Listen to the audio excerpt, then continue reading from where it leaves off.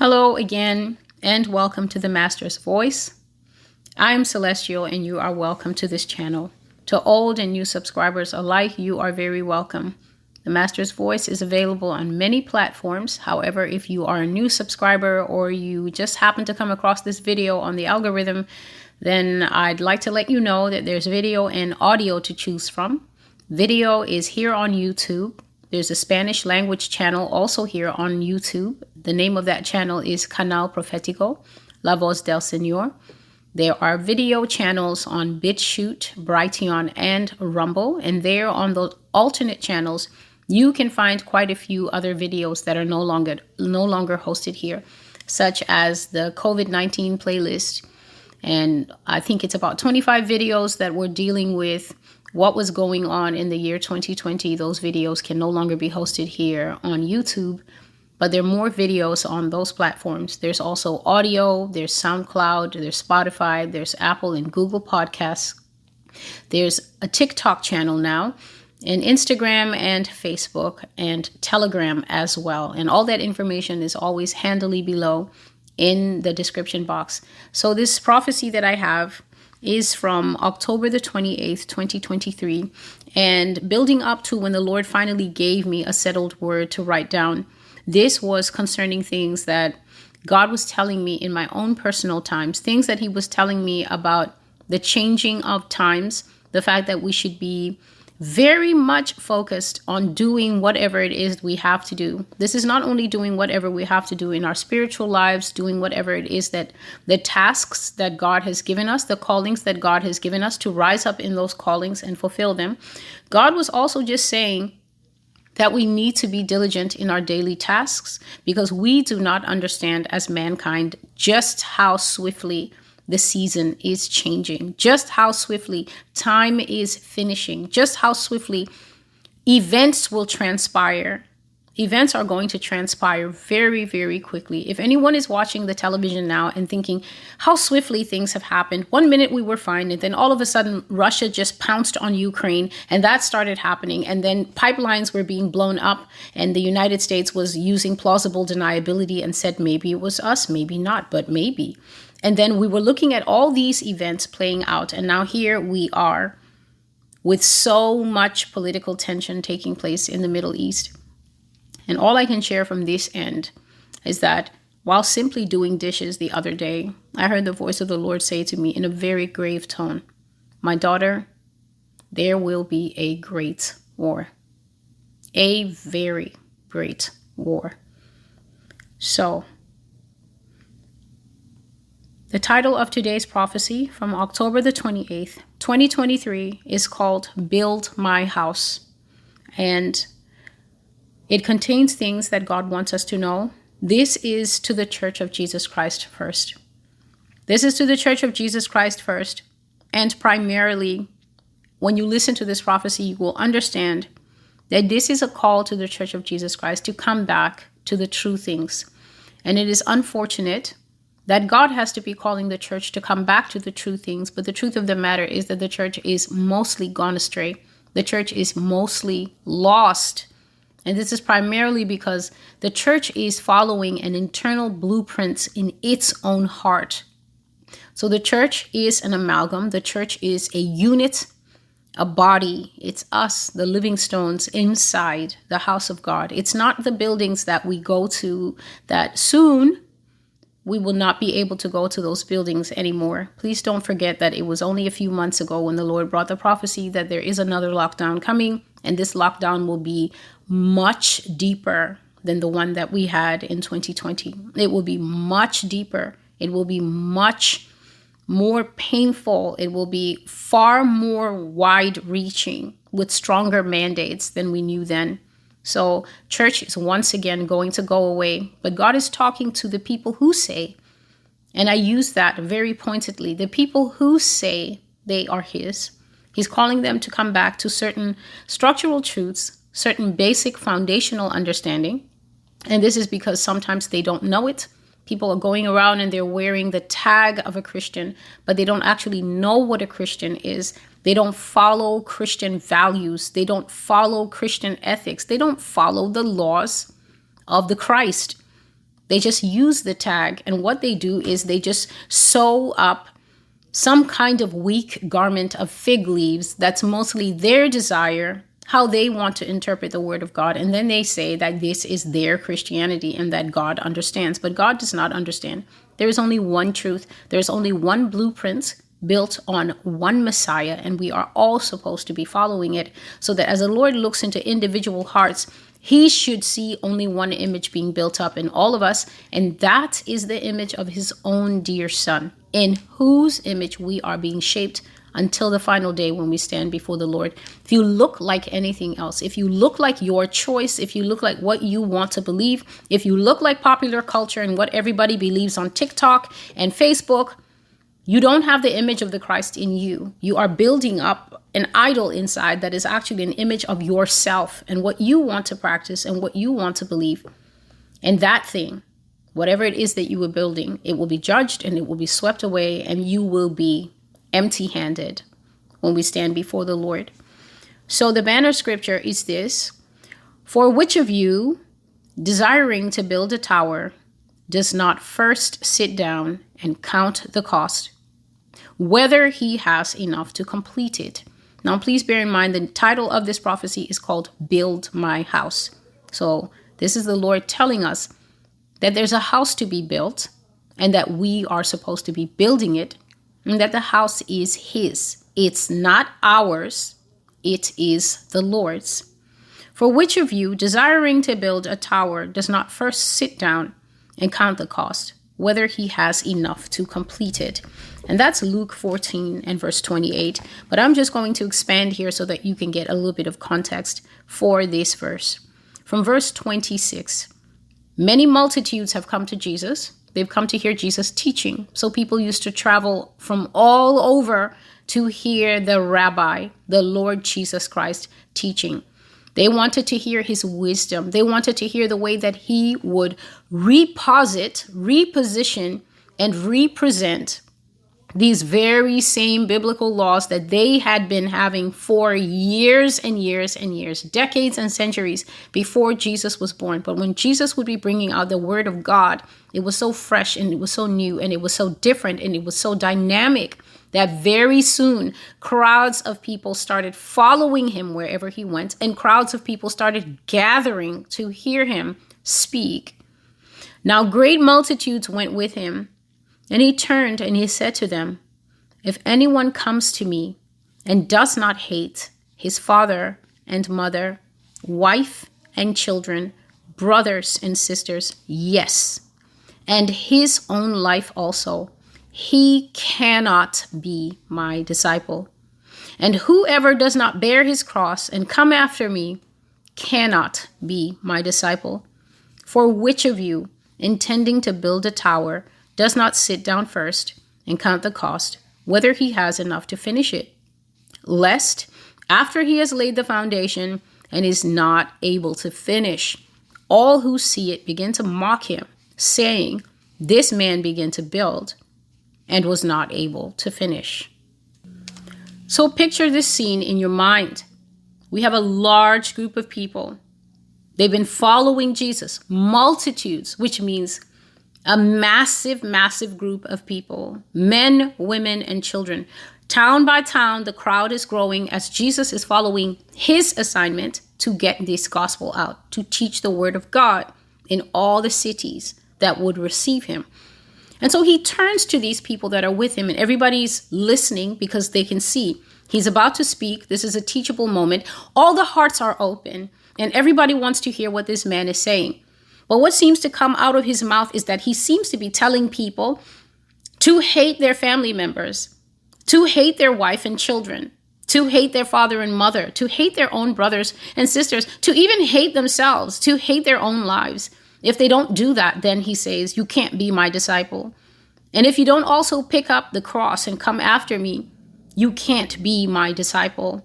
And he goes on and he's further challenging them. And he's telling them, if you had to build a tower, so if you had to build a tall and fancy building, he says, wouldn't you sit down and work out mathematically using an abacus and counting your coins to see if you had enough to finish the work before you started it? Wouldn't you count how much it would cost you?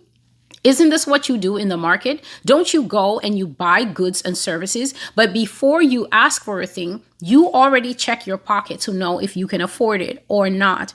He says that if you don't do this, and if you embark on any kind of building project, especially a tower. So Jesus doesn't say, which man intending to build a 1-bedroom?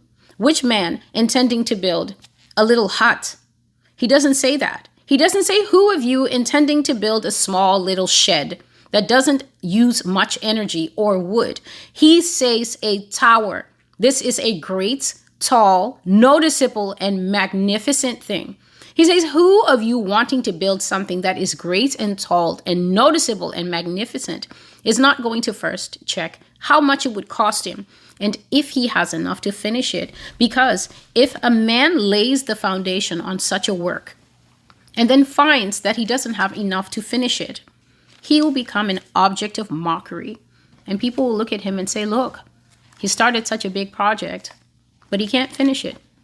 So what do you think the people are thinking as they're staring at Jesus?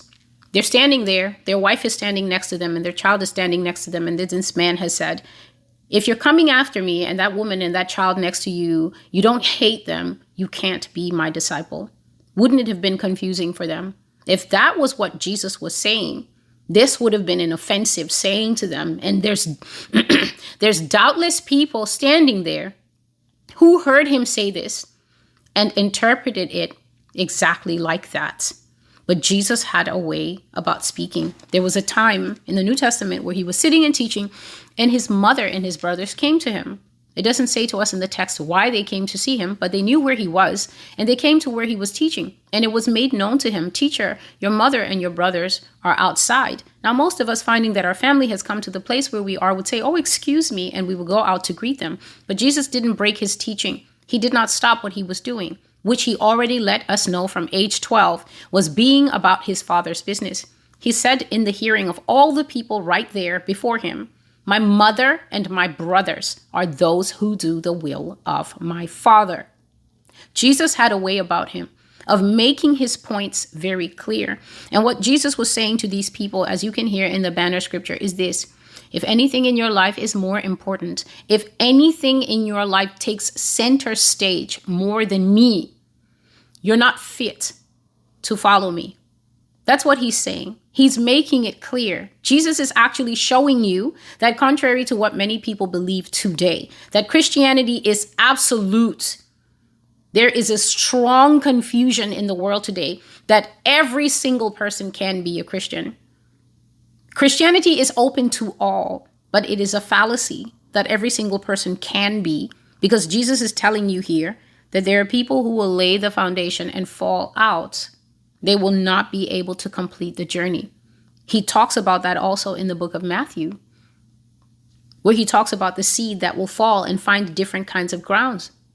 Some of them will have 30-fold returns, 60-fold return, he says, 100-fold return. Some of them, he says, the birds will gobble up the seeds and fly off with them. If a seed is in the belly of a bird, I can tell you where it's not. It's not in the ground growing and producing anything. It's null and void for that seedling. It's gone. It's snatched up. He talks about other seedlings that will hit the ground. They will start growing. But he says that when the heat of persecution starts, so as soon as it's time to suffer something for Jesus Christ, as soon as they turn the heat on Christians and begin to point to us and say it's them and their unreasonable God, then people will say, I'm not a Christian. They'll start to deny the Lord just like Peter did when the pressure was put on during the night that Jesus was taken from the garden. The faith of God is open to everyone, but Jesus is a very pragmatic person. He knows the hearts of people. He knows how we are. And he was telling them there's a particular posture to keep if you want to make it in this faith.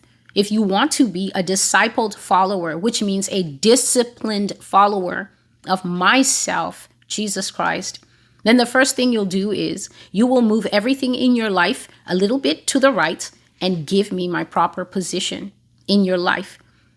The next thing he says is that if you don't bear your cross and come after me, you cannot be my disciple. So this means is if you think that Christianity is absolutely separate from suffering, I'm speaking to the we're not appointed to wrath crowd. Those people who think that Christianity is just check in like a hotel and then there's nothing to be suffered. There's nothing to be borne. There's no trial. There's no tribulation. There's no testing. There's no purging. There's no refiner's fire. There's no winnower's fan. There's none of the things that the Bible actually tells us there are. All we need to do is come to Christ and start singing a few songs. And then before you know it, there's a little mild discomfort, just a prick, and then we're off. People who think that this is something that just rolls over easily in a well-oiled and greased machine, and that Christians don't go through anything.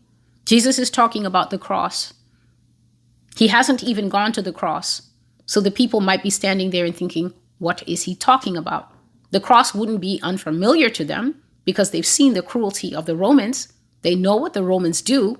But Jesus is telling them that if you're not like those men that are out there with the instrument of death upon their backs, trudging their way up to the public square, where they all are put to death in front of everyone for their crimes or perceived crimes in the eyes of Rome, he says that you cannot be my disciple. And then he says, if you're intending to build something truly mighty and something truly great and noticeable in this faith, but you don't check if you have enough to build until the end, if you don't check to make sure that what you start, you can finish, just a moment, to make sure that what you start, you can finish, but see how he ends this. He doesn't say, you cannot be my disciple. So this one, it's not the Lord who is disqualifying you by telling you, if you cannot do this, you cannot be my disciple. In this one, he says that if you start this thing and you start, one way, Jesus, I'm in it to win it. But he says you don't actually check if you're able to pay the bills of Christianity. Indeed, this is not a costless faith. This is not a costless walk. He says that if you actually do not check that you have enough to finish what you start, then men are going to mock you. And the reason that they will mock you is because they will see the unfinished work of your life, the unfinished work of your faith. And they will say, this one started to build, but could not finish. Now, what is unsaid here is that there is a far greater pain than being mocked by men because you couldn't finish what you started.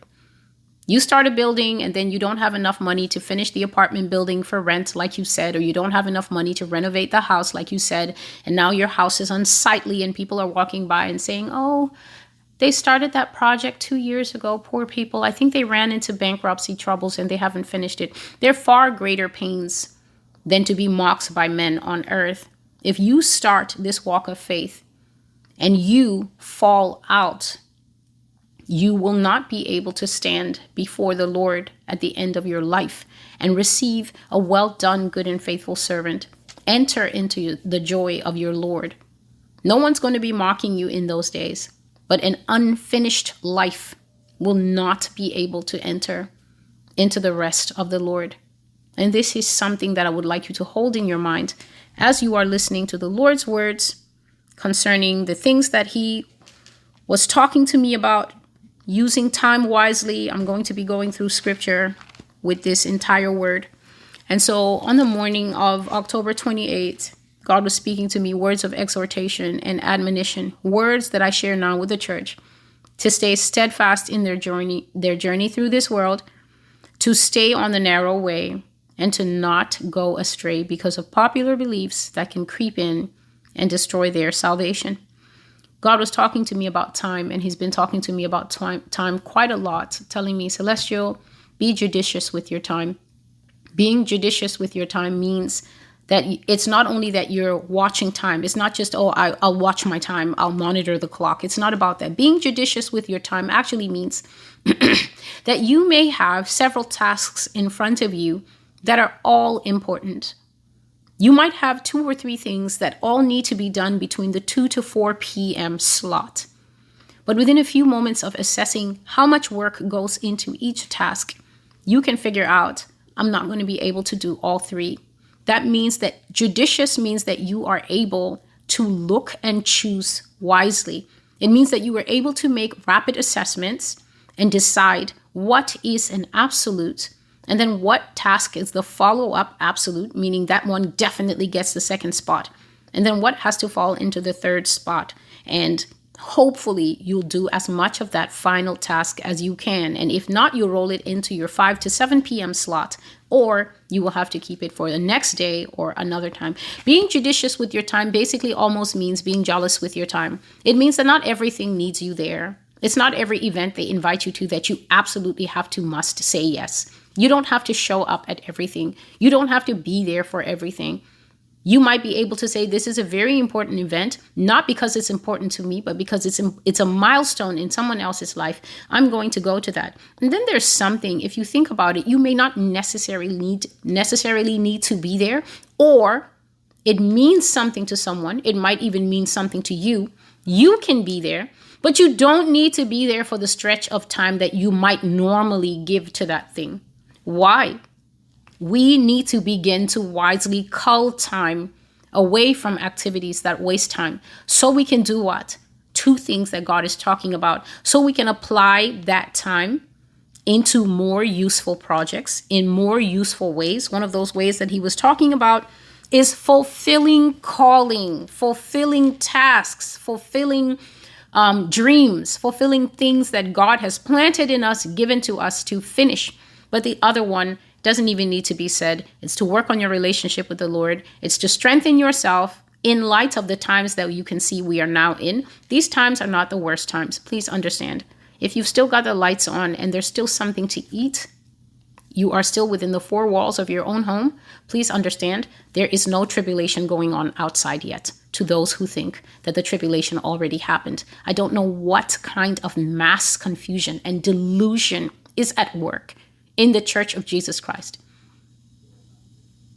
Even if you were not alive in the 1800s, the 1400s, what on earth makes a person living today think that the tribulation has already happened, or that we are in the tribulation period? Can the tribulation possibly happen in a vacuum? Could it happen while we are asleep and we become unaware of mass death, mass murder, and mass suffering, diseases, plagues, the Red Horse War breaking out across the whole earth? Could this thing have happened while we were perhaps watching the Super Bowl? Why are people thinking this way? What is happening? What is getting into the minds of people who say they are children of God? When you read the Bible and you draw from it what it says, what would lead you into the thoughts that the things that John is speaking about in the book of Revelation have happened? And then they happened, and then we somehow came back into this society and we're carrying on paying for our subscription services and putting gas in the car. What is happening? So the Lord was speaking about time, that I need to judge time judiciously. And it's not only me, it's everyone who's listening to this, because he says time is draining out of the hourglass. Time is running out. The Lord has warned me many times, my daughter, be diligent in your work. And this is why I employ the practices that I do, that I was explaining, that I will pray before my tasks. I will pray and I will ask for grace. I will ask for divine speed. I will say, Lord, I know how long this thing takes, but I'm asking you to now put wind under me and lift me up. Just the way eagles ride on the wind. Lift me up so that I can do this thing in half the time, so that I won't be caught lagging, and so I don't have to roll it into tomorrow. Because I began to notice that there were a lot of tasks that were ending up being rolled into tomorrow against my will. Either the workload was being increased, or there are less people available to share that workload, meaning that each person who is available is getting that much more of a chunk to add on to what is normally there. And it's become very clear to me that the days are not long enough for all the tasks that are there. And so that only leaves 2 options. You can be running and chasing like a dog after a car, and that will soon wear you out, burn you out. Or you need to begin to press more in the spirit realm to receive grace to do what you have to do. So God was telling me that time is draining out of the hourglass, that I should be diligent with my work. I should make use of all the time available to me so that my days can be fruitful and pleasing to him. And he was saying that mankind does not have as much time left as we think. Mankind does not have as much time left as we think because the world is rapidly changing according to spiritual commands of the Lord. These spiritual commands are not God sitting and say, and this happened, this happened. It's just basically things that were written down in the scripture long ago. Their time has come. I just brought the prophecy here called an iron decree. And I said, I think that prophecy is from 2021, early 2021. And I said that I saw the time had come for the prophecies to come true. I said that I saw little screens in the sky. Some of the screens were in the sky, and each screen was a prophecy that I have made playing out. So the sky was full of screens, this screen, that screen, and some of the screens were taking place here on earth. So I guess the ones in the sky would be Nephilim prophecies, alien prophecies, things of the heavens, such as the darkness that will come upon the earth, living darkness I've spoken of. But then there were prophecies here on the earth. This country is going to do this to that country, and that is going to happen in this place and that place, and diseases and wars and things like that. And what happened is the screens began to run together. At first it was one screen and another screen, but then the screens began to run together, and that is what the Bible talks about, but just in a pictorial form. That is the birth pains. Birth pains hit one and then hit another one. But then after a while, they begin to come in concert. They begin to run one into another. And then the whole earth will go into very severe mourning. And I can promise everyone that when the real actual tribulation starts, not a single person is going to say something like, didn't it already happen? And now we're in the new millennium. There are no bills in the new millennium, people. So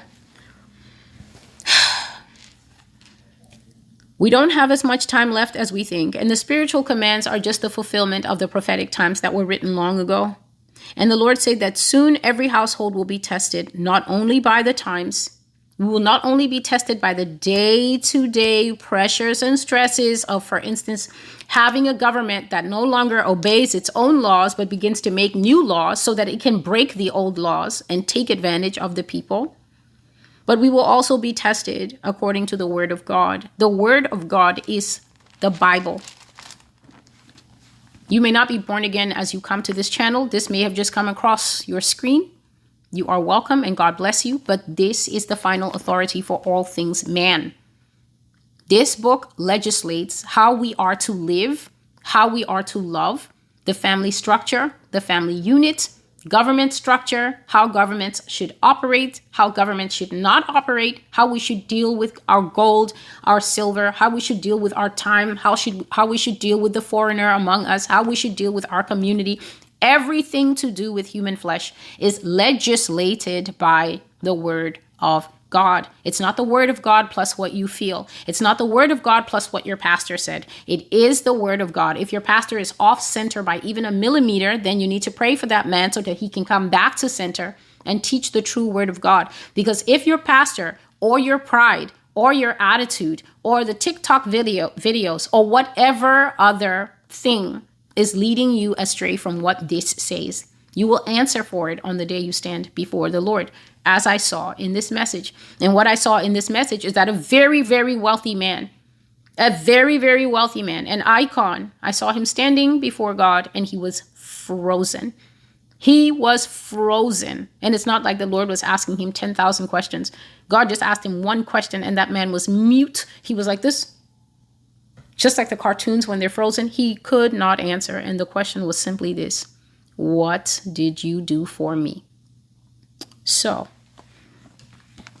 when I woke up that day, this is just the recent things that God has been sharing with me that I now make known to you. When I woke up that morning, October the 28th, I heard the Lord say to me very strongly, emphatically, in a clear and warning tone.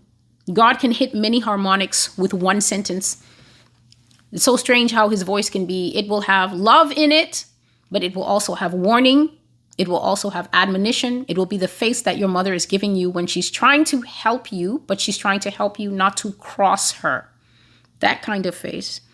And he said to me strongly, Celestial, build my house.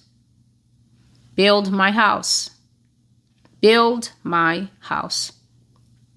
Jesus did the same thing to Peter. He said, Peter, feed my sheep, feed my lambs, feed my sheep. This is emphasis. I want to make sure that you are hearing me. I want to make sure that you don't think I'm talking to anybody else because there's just you in this house. I'm talking to you. And so when I heard the Lord saying it to me like that, my mind was like, oh, what have I left? What is it that I have not done? And I was listening very keenly. And he was just saying, build my house. And then he said, build my kingdom. Build a place for my spirit to dwell. Every gift and talent, every waking moment that you have is to glorify me and to bring honor to my name. Put your time into my house, Celestial. Put your gifts to work where they can do the most good, and do it soon because the days are evil. Put your talents into the ground and let them grow. The time is near where you cannot do anything for the kingdom without extreme risk of loss or even harm. Work while the daylight remains. And so you can't hear words like this from the Lord first thing in the morning and just think that, oh, this is just another admonition. This is just another helping word from the Holy Spirit. No, this is God making it very clear to all believers. I'm talking to the true believers first. And the reason I'm talking to you first, people of God, is because you are actually hitting it on the mark. You are like David and his mighty men. Every time you use your left hand with the sling or your right hand with the bow and arrow, when you loose that thing, you either are hitting it 10 out of 10, you're hitting it 9 out of 10, you're hitting it 8 out of 10, you're even hitting it 7 out of 10, which is pretty good. You are the people who are closest to the mark. So you are the people, when you hear this word of God, you will become galvanized. You will be very excited. You will know that we are coming into the times where the fullness of your gifts, your skills, your callings are about to be released. You will be very excited. And when you hear the sound of my voice, when you hear God saying, put your time into the kingdom, like he's saying to me, put your time into my house, Celestial, then I know, I don't need to be told that the time to start transitioning out of these 9-to-5isms is close. That time is very close for some of you. For some of you, you should have already crossed into it, but you're hesitant because you're watching the market outside. You're watching as people are losing their jobs, and you're watching as more and more people have to go on unemployment. And you know what? The winds and the waves are pretty strong out there. And so you've been thinking that perhaps it's wiser to put it off until next year. And you think that maybe you should wait until another 2 years until you're sure how things are going to go. But God is saying that the sand is coming out of that little hourglass shaped thing far faster than we know. And so if there's a business in you, if there's a daycare in you, if there's anything in you that doesn't require your current boss to be over you, then you need to begin rapidly assessing. You need to sit down and to begin counting the cost. You need to begin to count the cost and see how much is it going to cost to at least get started on this tower. And then you need to move into deeper faith and trust God that he's not going to leave you with a half-baked foundation or a half-baked tower that you then can't complete. A lot of people think that starting out into new ventures in Christianity is a risk. This is actually the faith that we are called to. It is risky to see the sea open and be told, well, cross on through. It's dry, get moving. And you're looking at the walls of water on the side and you're thinking, well, what in the name of gravity that has not been discovered yet is keeping this water up? How do I know that the water won't fall on me? Surprise, surprise, you don't. The water is open for a season. And your job is to have enough trust in the God who opened it that he will let you walk through on the dry land and he will not let you be destroyed. So those of you who are obedient, those of you who you're already praying, you're already hearing the Lord, you already have the stirrings of the thing that you are meant to be doing. You are closest to the mark. You are not like the ones that I'm going to have to chase far off in the fields and the hills. The ones who want to contest every single word that comes out of my mouth. But how do you know? Where are your dreams? There are people who the food is on the table. They've got 2 spoons. I'm getting as much of this stuff as this woman is serving. As long as she doesn't stop me, I'm getting it. I'm watching this video 5 times, 10 times to get what I need, because the Holy Spirit, when I watch it, I'm electrified. I'm galvanized. I'm moving. I'm changing. God cares about you that listens. Believe it or not. Every person who is a parent knows this. You love your kids that obey. You love your kids that get good grades. Your heart is naturally open to them. The children who say thank you when you do stuff for them. The children who are grateful. The children who remember anniversaries and birthdays for you and your husband. They share what they have with you. They say, Mom, I got this and I was thinking about you and I kept some, even if it's an extra slice of pizza. As a parent, your heart is soft towards those people. But there's a lot of people in Christianity who think that God has the same softness to everybody. Obedient, disobedient, rude, not rude, righteous, not righteous, carnal, not carnal. There is no such thing. There is no such thing. God loves all. He even loves the sinners out there. But it's a proven fact that the sinners are not getting into heaven. So this should tell you something about the heart of God. He hasn't hidden anything from us. So if you hear this word and you know it's for you, start to work on your plan. Start to work on your transitioning out of there. Because the water is open. It's open. You need to get your little sandals out there. And even if you have to hold on to the ground and inch your way across, at least get moving. This is what he's saying. Build the house of God. Put your gifts to work, he says. Put them to work where they can do the most good, and do it soon, because the days are evil.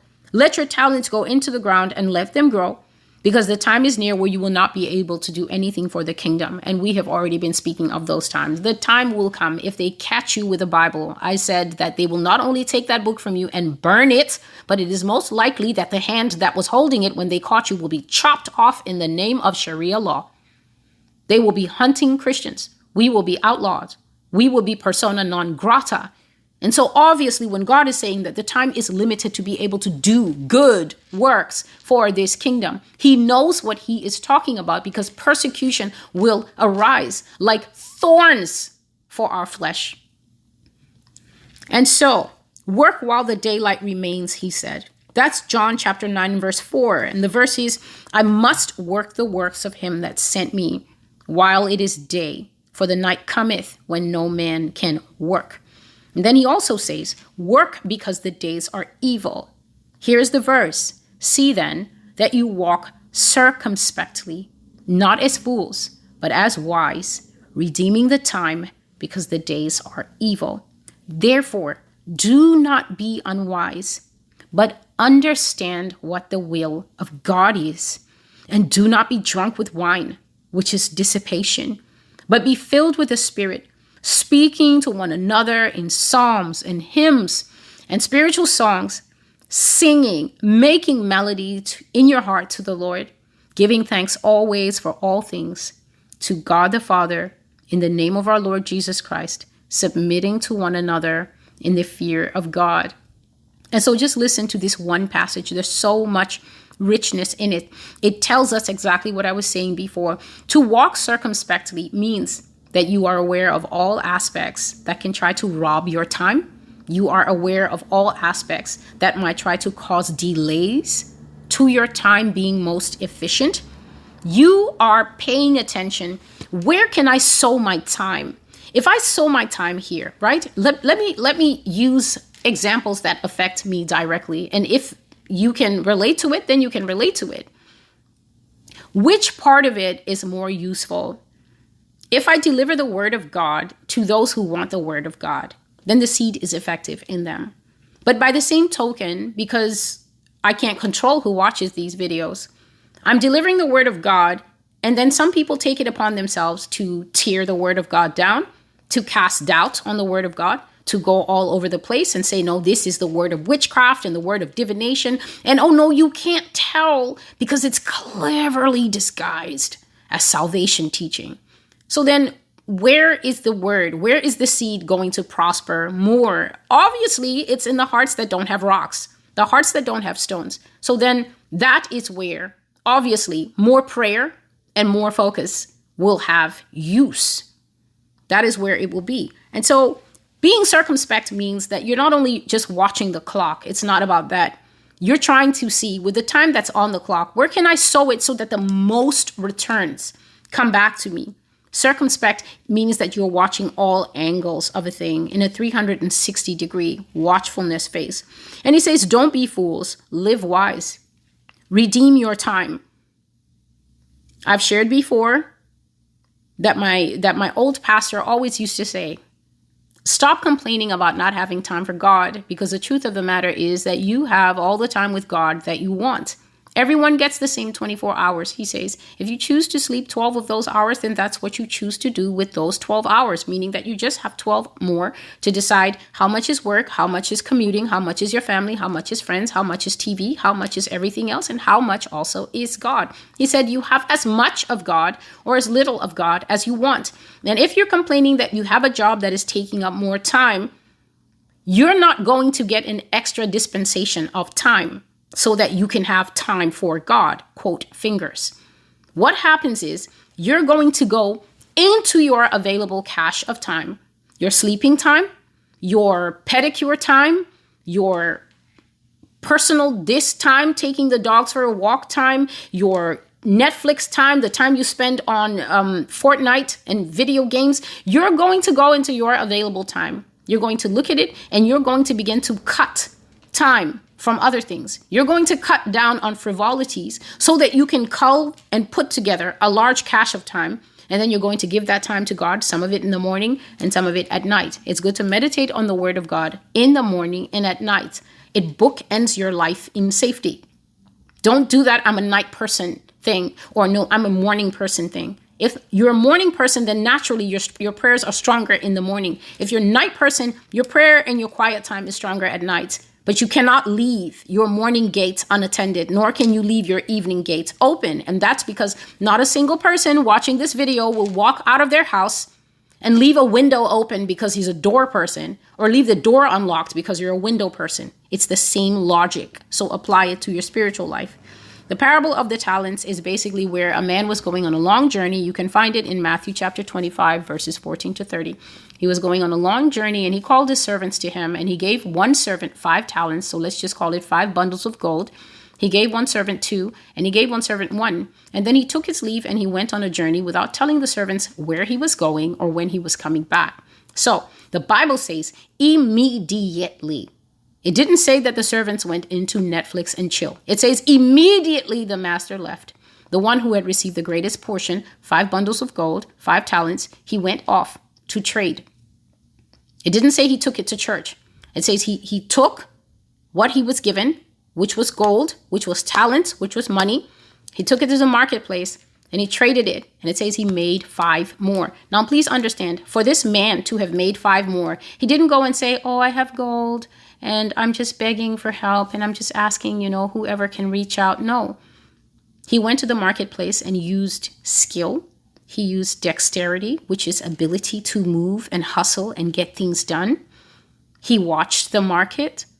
He made connections. He talked. He worked. He sold. He reaped. Maybe he even had a few losses, but then he looked at, maybe he made losses. Maybe he went down to 4 talents and thought, oh man, I've got to rebound. Whatever he did, he moved 5 to 10. And the man who received 2 moved it from 2 to 4. But the guy who got 1, the guy who got the smallest amount, for whatever reason, I'm not going to put words in that man's mouth because he spoke for himself. Ultimately, he took the talent and he buried it. He did not go into the marketplace like the others. He did not hustle like the others. In fact, while the others headed out into the marketplace, this dude went to the farm to bury something that does not belong in the ground. The gifts, the callings, the talents, they don't belong in the ground.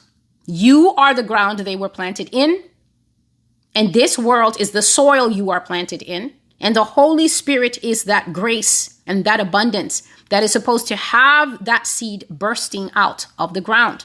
But this is not taking place, whether because of low self-esteem, whether because of fear, negligence, laziness, a lot of self-entitlement.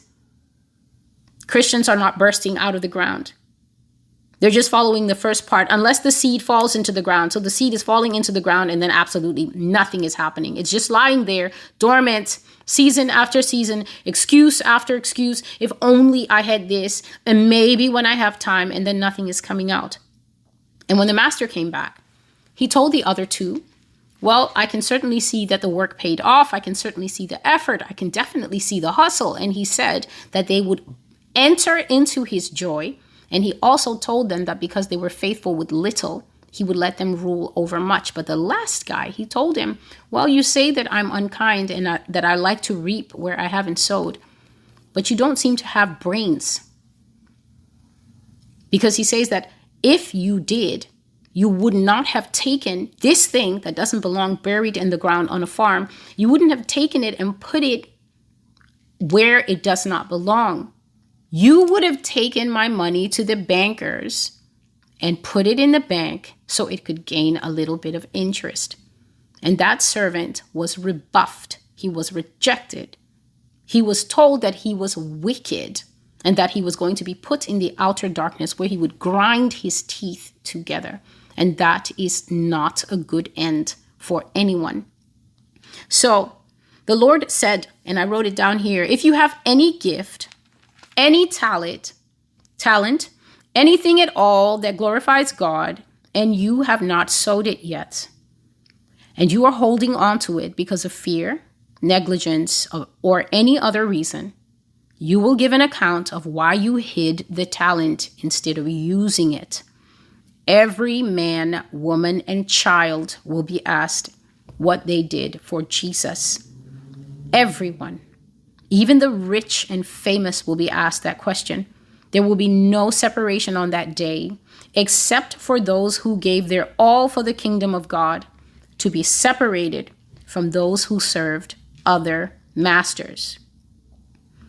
So this does not need much explanation. It is very clear. The Lord is basically showing that he is a good father, but he's also a good businessman.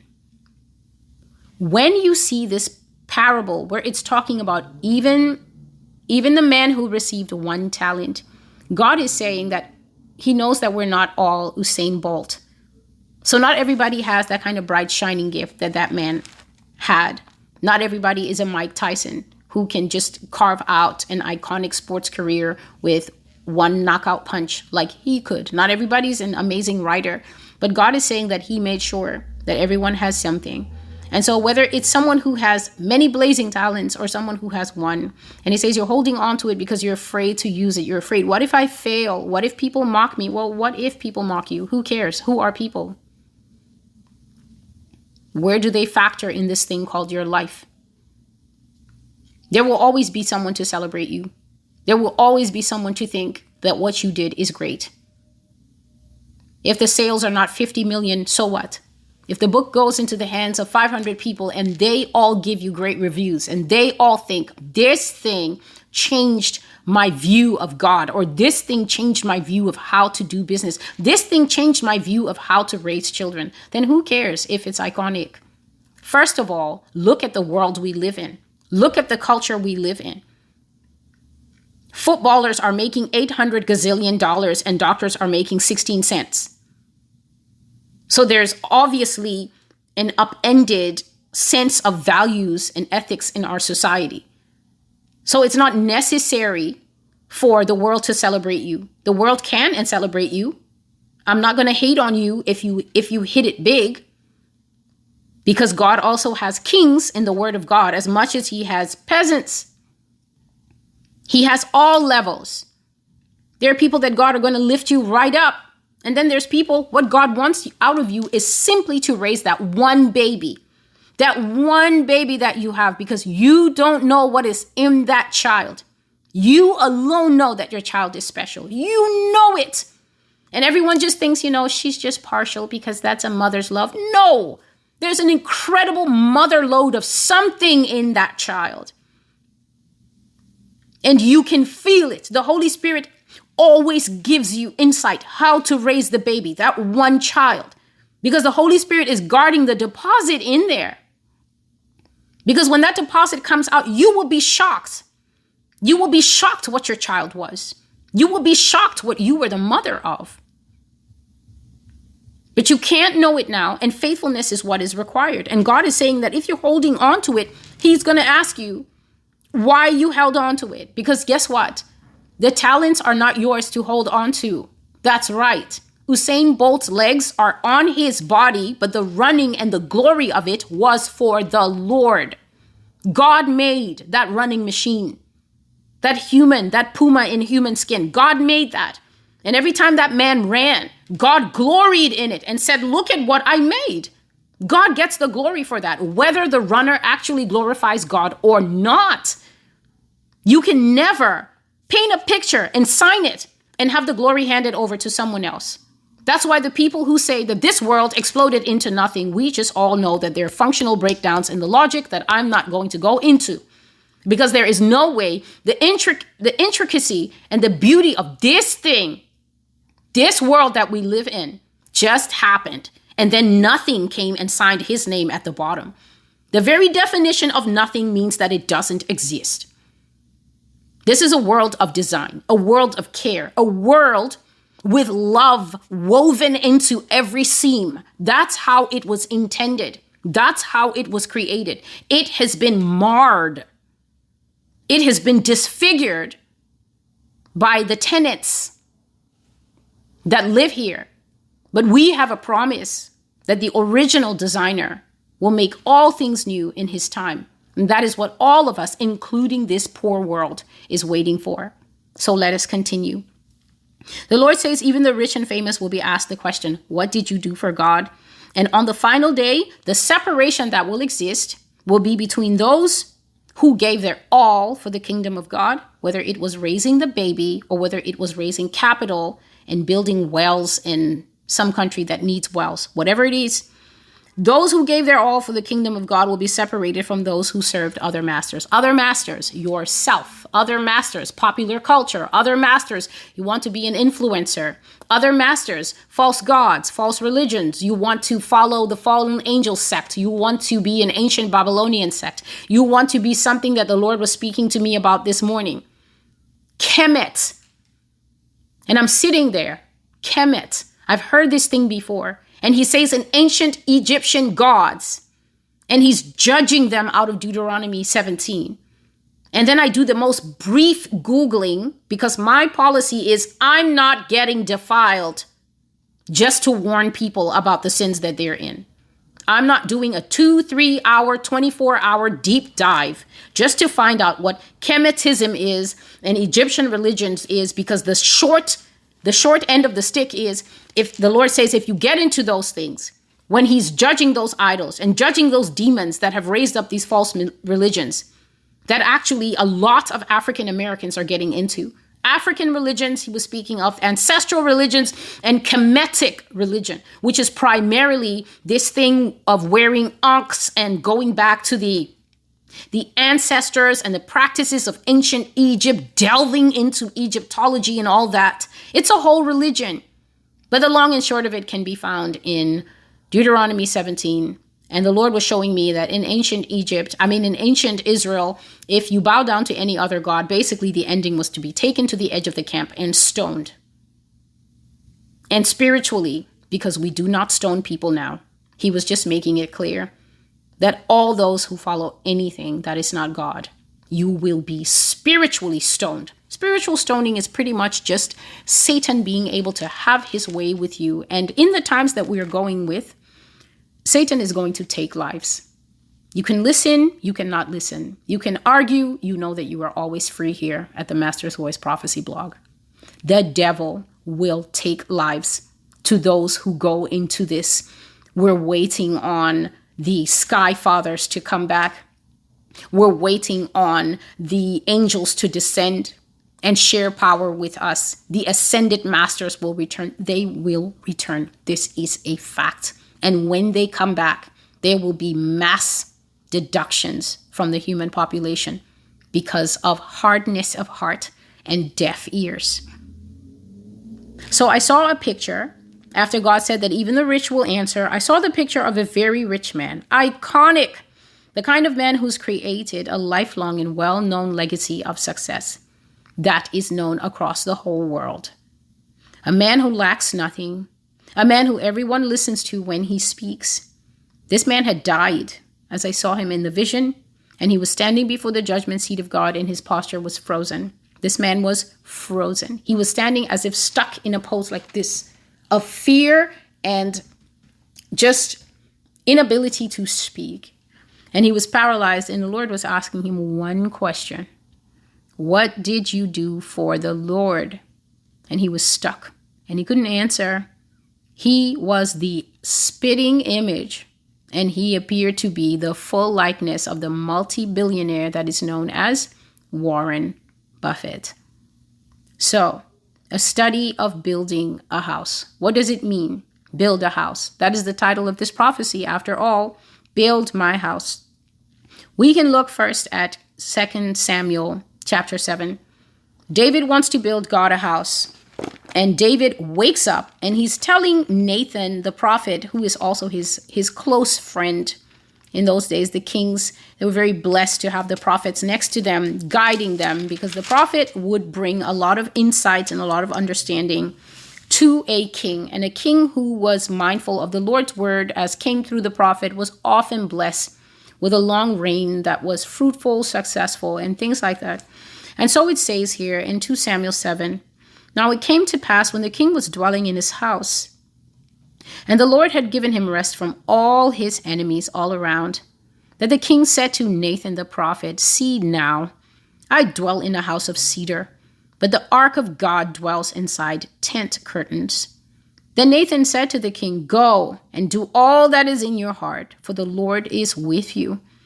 But it happened that night that the word of the Lord came to Nathan, saying, go and tell my servant David, thus says the Lord, would you build a house for me to dwell in? For I have not dwelt in a house since the time that I brought the children of Israel up from Egypt, even to this day. But I have moved about in a tent and a tabernacle. Whenever I moved about with the children of Israel, have I ever spoken a word to anyone from the tribes of Israel, whom I commanded to shepherd my people, saying, why have you not built me a house of cedar? Therefore, thus shall you say to my servant David, thus says the Lord. And then to shorten it, the message that God sends to David through Nathan the prophet is, young man, I took you from the sheepfold. I took you from looking after those animals, and I have now made you a shepherd and a ruler over my people Israel. And I've been with you, David, anywhere that you've gone, and I've cut off all your enemies from before your face. I've given you a great name, David, like the name of all the great men who have ruled upon this earth. And he says that I will choose a place for Israel, and I will plant them, and they won't be wandering anymore. Since the time that I told my judges to rule my people, I have now given you rest from all your enemies. And I, the Lord, David, will build you a house. And thus comes a very great covenant that wows David. And this is because David's love for his father is so great that this man is relaxing in his magnificent palace. Okay, God has finally taken him out of the shrubbery where Saul has caused him to live for almost 20 years on the run, destroying that young man's name, accusing him falsely of all kinds of things, forcing him to even cross into Gath and live with the Philistines for a year and 6 months, something that was surely difficult for a consecrated Israelite, but he did it because he had to save his life. And now God finally brings him in, gets rid of the dynasty of Saul, establishes David. He has all these wives, he has all these children, and now God tells him, that's not all. I'm going to establish a covenant with you, and I'm going to build you a house. And David is so flabbergasted. And this is the kind of feedback that people who really love God get from God. David wants to build God a house, and God now tells him, I'm going to establish you a house. And kings are going to come out of your body. So, building God a house starts first and foremost with a heart for God. This is the question that a lot of Christians don't ask themselves. You're in Christianity. Do you actually conform to what our God loves?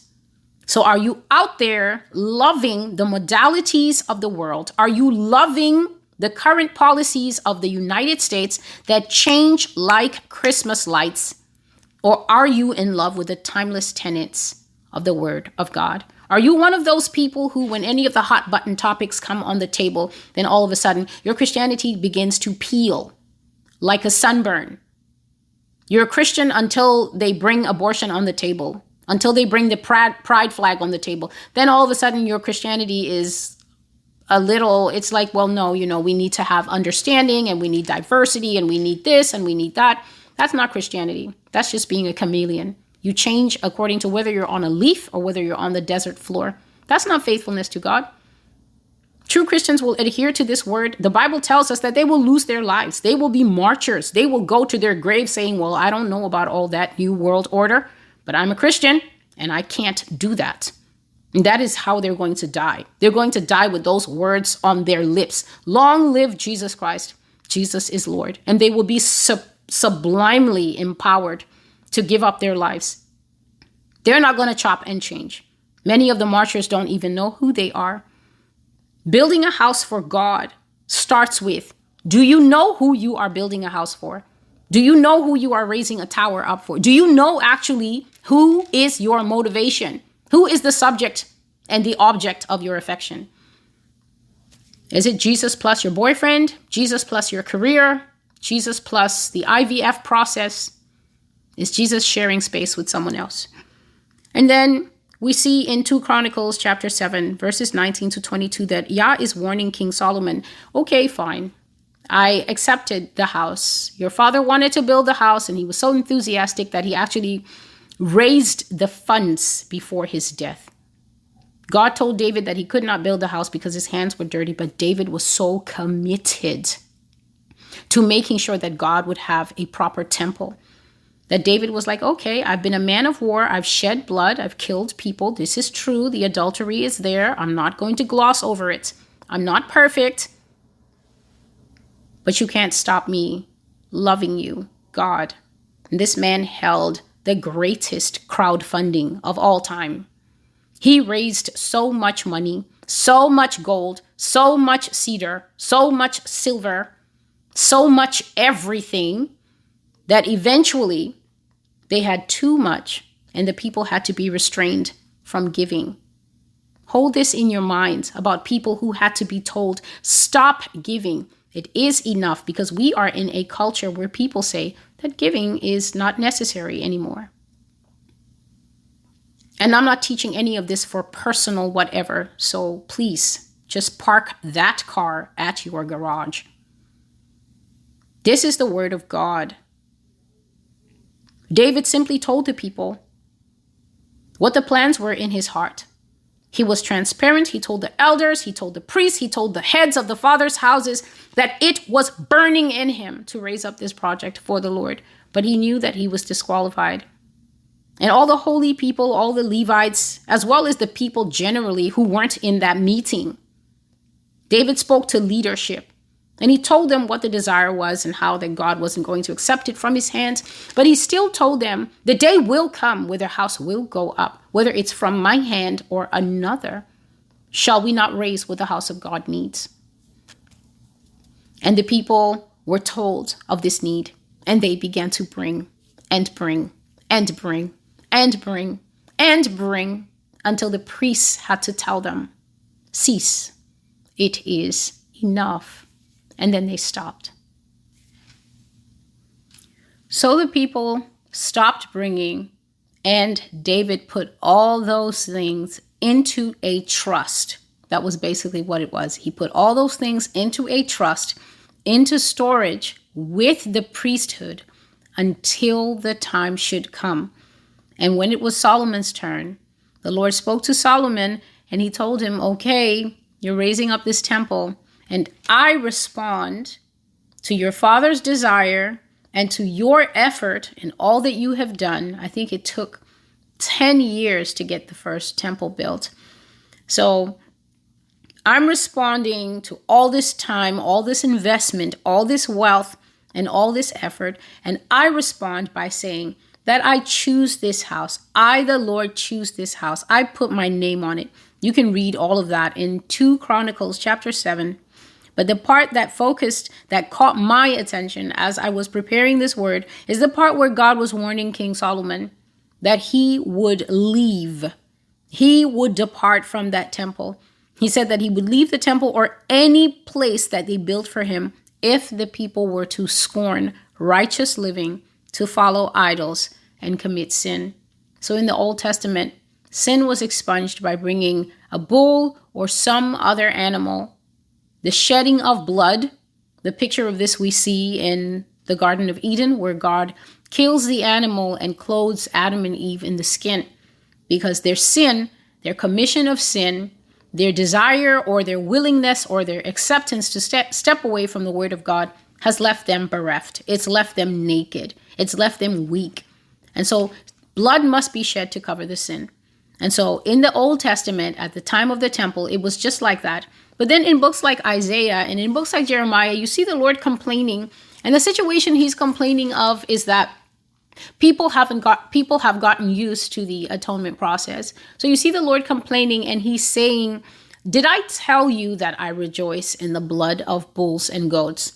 Now, this may sound counterintuitive. It may sound strange. You, Lord, are the one who set up all the complicated processes of washing and slaughtering and put the bowl here and put the entrails here and boil that in that pot and stick it with the two-pronged fork. So what are you saying? Have I told you that I delight in it? What God is saying is that, yes, I have set up a process by which your sins are taken away.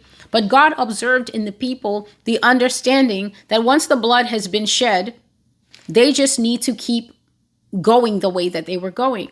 They were getting used to bringing the bullock. They were getting used to bringing the turtle doves. They were getting used to bringing the baby sheep or the kid or the goat, whatever it is they had to offer, because with the removal of the sin, they went back to their lives and they did not change fundamentally inside. Now you see this flaw in the external house that they built. A place of sacrifice, yes. A place of worship, yes. A place to honor God, yes. But a place that people also got used to. And I'm putting it to you today on the Lord's behalf that even though we have a different blood that has been shed for us, Christians behave exactly the same today. They have gotten used to the sacrifice of Jesus Christ. They've gotten used to the fact that the blood takes away our sin. They've gotten used to the privilege of repentance. Most believers do not even repent. They don't see why they should. They prefer to argue for the sin and say, "But why are you judging me? And everyone struggles, and you shouldn't look down on me." Can you imagine being in a climate and a culture now where you speak of sin and people get defensive instead of saying, "Oh, wretched man that I am"? Thank you for pointing it out. My heart is actually cut. Let me return to the secret place and seek my God. In the old days, people got used to the fact that I just need to make a sacrifice and then my hands are clean. But the Lord observed that there was no change in the heart. And so as they got closer and closer and closer to the time where he would ultimately judge them, he began to tell them that I hate your sacred days. He set up the sacred days, but he began to tell them, I disdain these sacred days that you celebrate at the house with me. I detest your sacrifices. They cut the throat of the bull, but God is saying, your hands are the ones that are bloody. And yet the person isn't even the one who's killing the sacrifice. All you did was put your hand on it. And then the priests, following certain protocols that only the Levites could carry out, the priests would do the slaughtering. But God was saying, this process by which the sin is taken away is being abused, because I can see that your hearts are as rebellious after the sacrifice as before. You're using me and you're using the blood and you're not changing. And people are doing the same thing today. They're taking the blood of Jesus Christ for granted. They're taking the house of God for granted.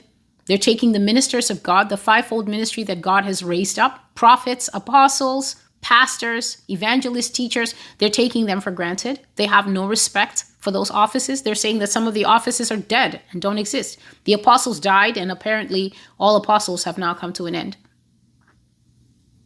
And so God is seeing that even though we have a superior sacrifice in Christ, people are still managing to cheapen what Jesus Christ has done for us. And they still want to be called children of God. Imagine this. Imagine this conundrum. You don't actually believe that the Red Sea opened. You don't actually believe that Mary conceived her son with no male seed. You don't actually believe that Lazarus was raised from the dead. You don't actually believe anything in the Old Testament affects us today. American Christians in particular have been told that the Old Testament is not for today. Can you believe this confusion? The whole Bible split into by modern day preachers here, disseminating this confusion across the world, having people focus on the New Testament only, disregard the Old Testament when the Old Testament is the clearest picture of the personhood of Yah, who he is, his character, what he likes and what he doesn't like. Can you imagine someone gives you a book about themselves and you're like, I'll look at the cliff notes and try to figure it out. People disregard who God is, and then they claim that they have the deepest and most intimate relationship with him. How can you have an intimacy with somebody that you don't know? People out there have Bibles with enough dust to grow in a healthy potato crop. How is this possible? And so the Lord says, because of tares, the house of God has fallen to disrepair. Because of Christians who neglect their duty, the word of God is blasphemed every day. This is basically saying that the state of the church is such that people outside the church curse the church. So the state of Christianity, the endless child abuse, sexual, pedophile scandals have made people wonder if the pastors are interested in the word of God or in the pants of small children and the women and the men in the church. The amount of exposés, the amount of false prophecy and lies on the internet, the amount of false prophetic conferences that are going on, and you're driving 3 states over because the word of God is there and the man of God is there. And there's nothing in that place but wind and a dent in your gas budget. But off you go. The word of God is blasphemed because the power has left the church, because the church is as compromised as the world. When you mix the church into the world, the church does not carry enough bleaching power to whiten the world anymore. In fact, the church comes out and goes, whew, we did our best. And you're looking and the church is as brown as the people out there rolling around in the mud. No difference. Beyonce's having a concert. Well, the gospel crowd and the unsaved crowd are right in there, bumping hips and shoulders. Bless Jesus. There's no difference. There's no come out from among them and be separate. There's no take up your cross and follow me.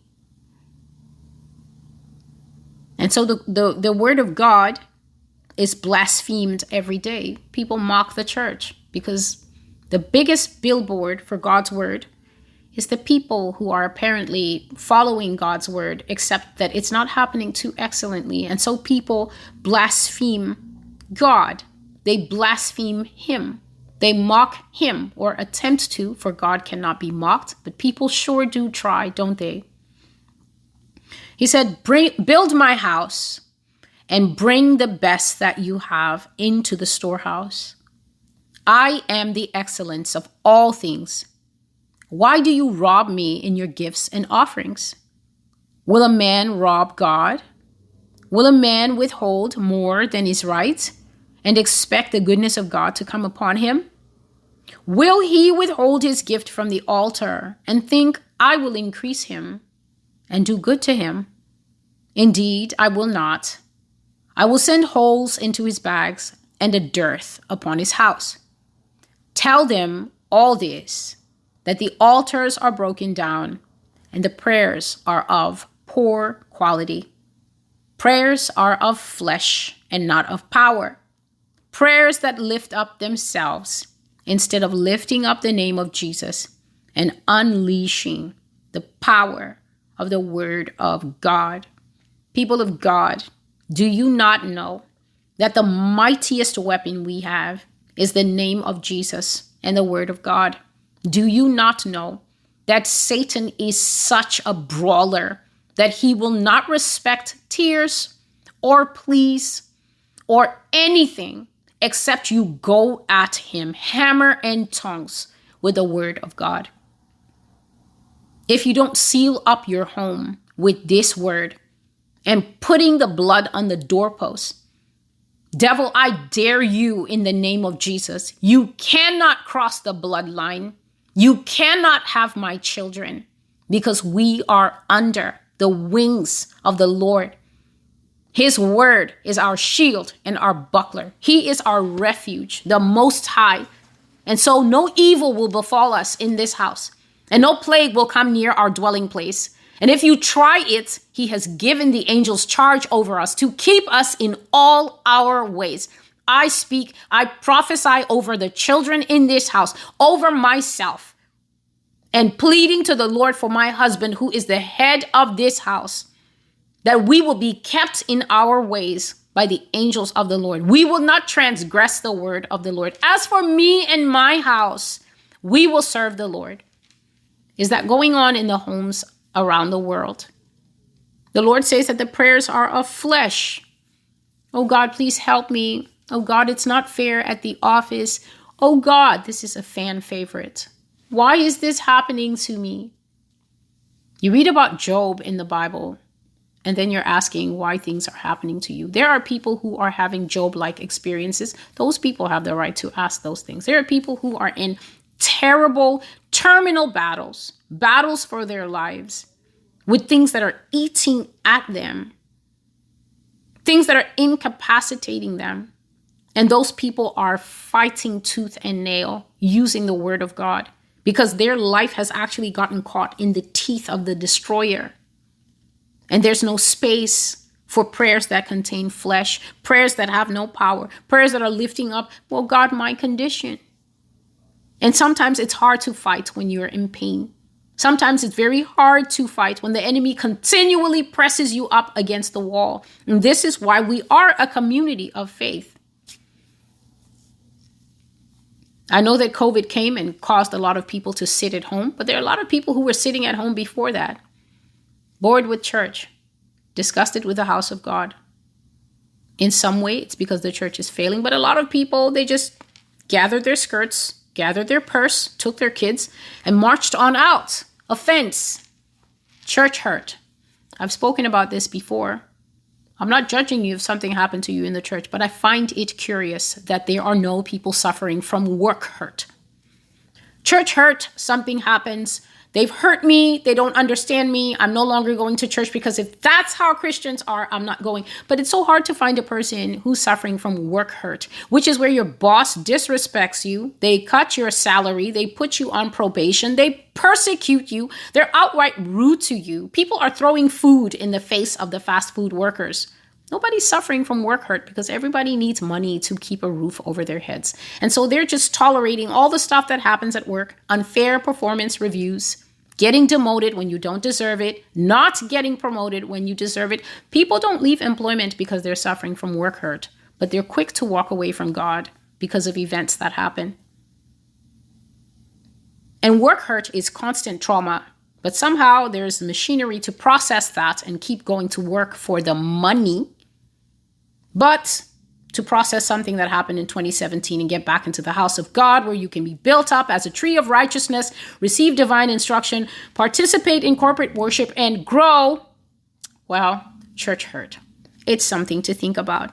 And God is saying that he is the excellence of all things. So why are people robbing him in gifts and offerings? Such a thorny area in the church, an area that I have been watching increase for at least the last 5 to 7 years. Different types of teachings. We don't need to tithe. We don't need to give offerings unless it's to the poor. Many personal beliefs and instructions. But personally, I'm not one to actually argue scripture with people. This is what I said in the beginning when I started doing this work for the Lord. Don't ask me what I think, because I'm sitting here and I'm standing here telling you what the Lord says.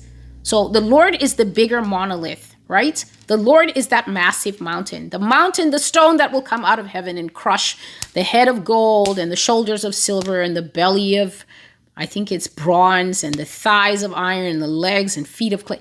The Lord is that mountain that is coming to crush all the thoughts and ideas and belief systems and the conferences and the atheism.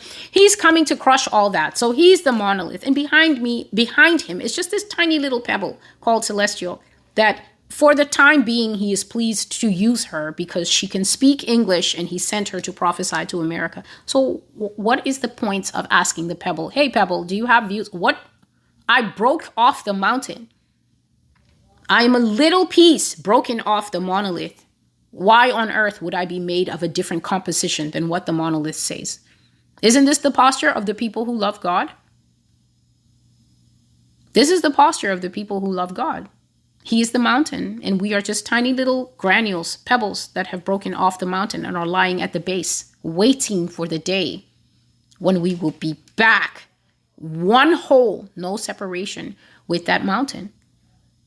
So there's no need to argue the scripture because the scripture is there. All that remains is when you have the scripture, when somebody actually gives you the teaching that you're lacking because maybe you're watching stuff on YouTube and it sounds good to you. That's what's happening in this generation. A lot of people's faith is built off of what sounds good to them. That sounds good. That sounds like something I can do. And if you check it, the fan favorite theology is the theology that costs you nothing. Zero cost Christianity, zero emissions Christianity. Doesn't need any effort. You can watch from home. You don't need to be diligent to find a house of God. It's funny, if you don't have a job, you'd be willing to commute 3 hours from New Jersey to New York if you got a job here, or back the other way if you got a job in New Jersey. But once there's not a church within 8 feet of your house, well then there's no good houses of worship. Christians, the word of God will challenge you. Who of you wanting to build a tower will not first sit down and count the cost? This God and the following of him will cost everything. It will cost everything. It will cost more time than you think you have available. It will cost more prayer than you think you have available. It will cost waking up sometimes to pray because the Spirit will stir you. And if you keep ignoring him, he will simply suck all your sleep out of you. And then you'll be laying there with dry eyes until you finally get it. That when he comes and visits at 3 a.m., you're supposed to get up and pray. The minute you get up and pray for 30 minutes, 40 minutes with worship and songs, the minute you do that, single person who has nothing else to do but that, he will bless you and you will sleep great. Even if it's 3 more hours until morning commute, you will sleep great. You will be rewarded by waking up so refreshed because God never takes without giving more than he took. Building this tower cost everything. David knew that. David was the first one to put into the house of God for the project that he had on his heart. He was not deterred by the fact that God said, you're not that clean, not you. He was like, well, you can't stop me loving you, God. How many people are doing that? Versus how many people are arguing that we should not judge Doja Cat. Christians, seriously. I hope that wherever you are listening to this, the word of God is going right over your excuses, right under your complacency, and zinging straight towards your hearts to pierce that armor that is keeping you as less than perfect in the eyes of the Lord. Why do you rob me in your gifts and offerings? Will any man rob God? Will a man withhold more than is right and expect God to still be good to him? So you want health, wealth, healing, a husband, a wife, a career, your children to be blessed. You want no sickness. You want that disease to clear up. You want a ton of things. And then God is like, what are you bringing to the table? And you're like, well, I'm here and I believe in you, don't I? God is saying, why are people withholding more than is right and still expecting his goodness? Why are you withholding more than the rightful worship of God, which includes your substance? You're not a farmer unless you are in Kazakhstan right now. If you have Wi-Fi and you are in Kazakhstan or somewhere in rural Idaho, then you are a farmer. But even so, I doubt you're trading goats and cattle and sheep. You're converting those things into the modern units of wealth.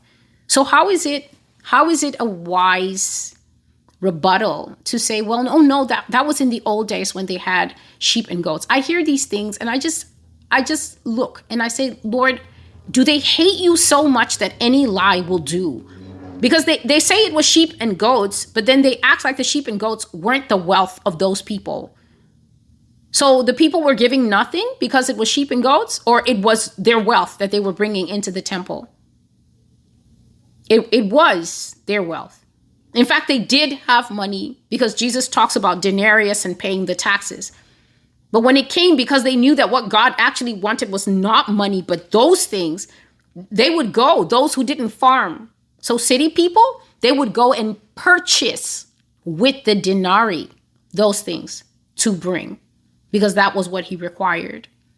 And Jesus is talking in Hebrews. It's actually there in Hebrews chapter 7, where he says, here men collect the tithe. So people swear that tithing has fallen away. I don't know where it fell, on the right side or the left or at the back or off the barn. I don't know where the tithe fell, but there's a common belief that it has fallen away.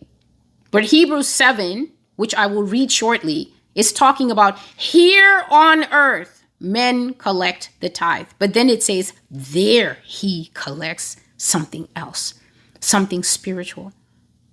So Hebrews 7 makes it clear that this sowing into God's house, this bringing of 1/10 of all your substance. If you're not a farmer, don't pretend. This bringing into the storehouse, that there may be food in his house, Malachi 3, Hebrews 7 is actually showing how here on earth the priests still collected, but it is tied to an unseen Jesus collecting something else. This principle was established before even the law.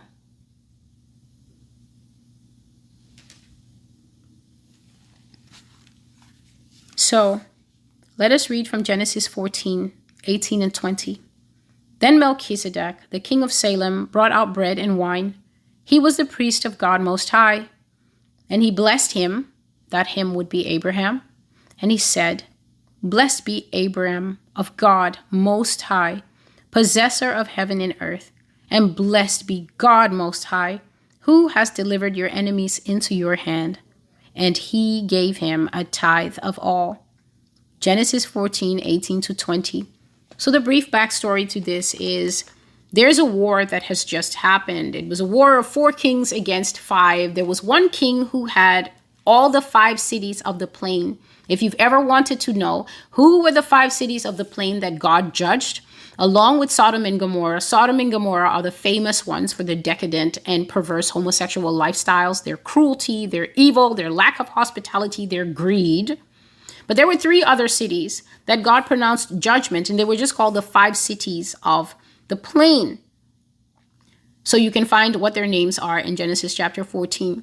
Those 5 cities had been under, I guess you could say, subjugation. They were conquered at one point, and they were paying tribute to this king called Chedorlaomer. That was his name, King Chedorlaomer. And they rose up after 12 years of paying tribute, and they said, we're not going to do this anymore. We rebel. And they went down to the Valley of Kings to have a war with this man and his allies. So the ruling king had 3 allies, making it 4 kings against the 5 kings of the plain. And they were beat bad. And this is just an object lesson that you really shouldn't be in sin and start wars. I always say this. It is not good for sinful people to go and start wars, because you will always get beat. If you don't get beat immediately, then it's sort of like storing up the beating for a final day of general group beatery. But these people reaped the evil of their ways immediately. There was no favor with them. They were routed. The Bible says that they were running across the plain, which was filled with tar pits. So all the soldiers are falling in these tar pits, the horses, but the kings managed to escape. But Abraham's nephew Lot, who was living where? Sodom and Gomorrah, got captured. Lot and all his goods got captured by the victorious kings and carried off. So when Abraham heard about it, he roused himself. Abraham had a standing army of 300 men. He took his 300 men, all of them young men raised in his own house, treated like his own sons, ran off, rescued Lot, got all Lot's stuff back, got all the other spoils that these kings had stolen from the 5 evil kings let's just say, brought it all back. And Abraham is sitting. And then it says, a man who, let me describe this man as he is described from Hebrews 7 and 10. This man is described as having no mother and having no father. And this man, his name is King of Salem, and Salem is derived from the Hebrew word shalom, which means peace. So this man's title is King of Peace, King of Righteousness. He has no father, he has no mother, he has no genealogy.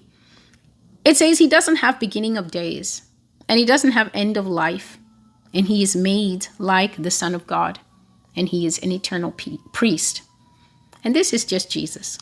This is Jesus showing up all the way in the Old Testament in the first book, Genesis 14, because he's the only one that's the eternal priest, a priest forever before the Lord.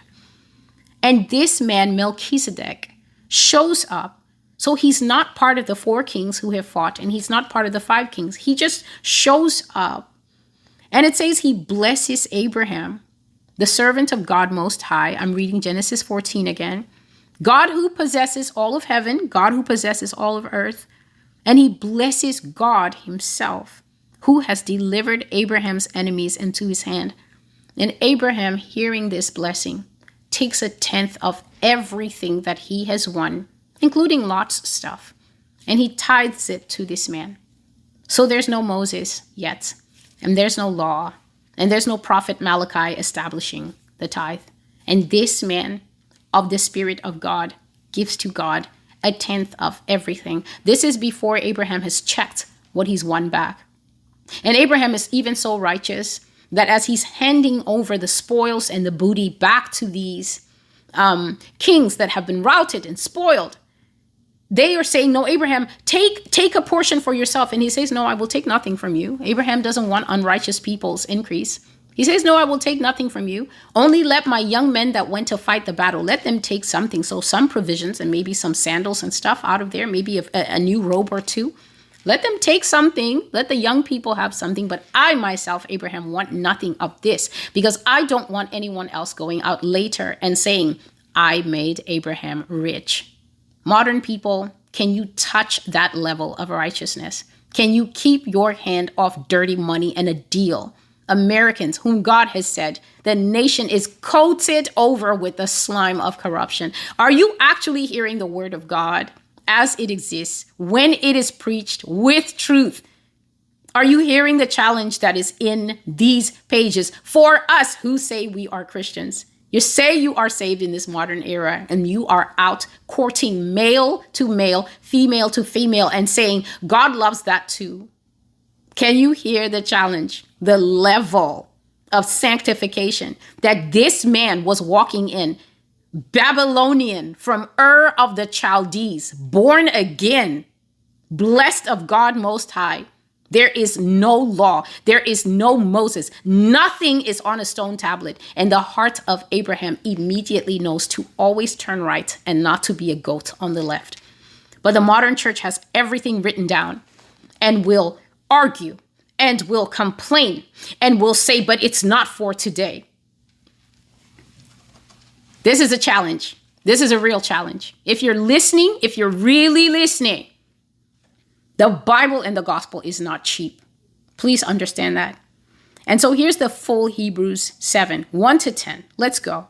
For this Melchizedek, the king of Salem, priest of the Most High God, who met Abraham returning from the slaughter of the kings and blessed him, to whom Abraham gave 1/10 part of all.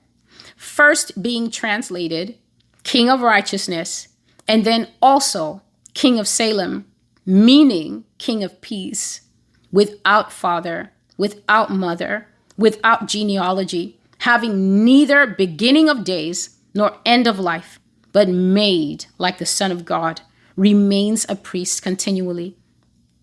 Now consider how great this man was, to whom even the patriarch Abraham gave 1/10 of the spoils. And indeed, those who are the sons of Levi, who receive the priesthood, have a commandment have a commandment to receive tithes from the people according to the law, that is, from their brethren, though they have come from the loins of Abraham. But he whose genealogy is not derived from them received tithes from Abraham and blessed him who had the promises. Now beyond all contradiction, the lesser is blessed by the better. Here, mortal men receive tithes, but there he receives them, of whom it is witnessed that he lives. Even Levi, who receives tithes, paid tithes through Abraham, so to speak, for he was still in the loins of his father when Melchizedek met him. God is saying that when you obey the law to bring him his rightful portion, you participate in this sentence here. The lesser is blessed by the better. Who's bigger? You are God. Who's better? You are God. Who's lesser? You are God. And yet, for a portion of all he gives you, when you return that portion to him, it says the lesser is blessed by the better.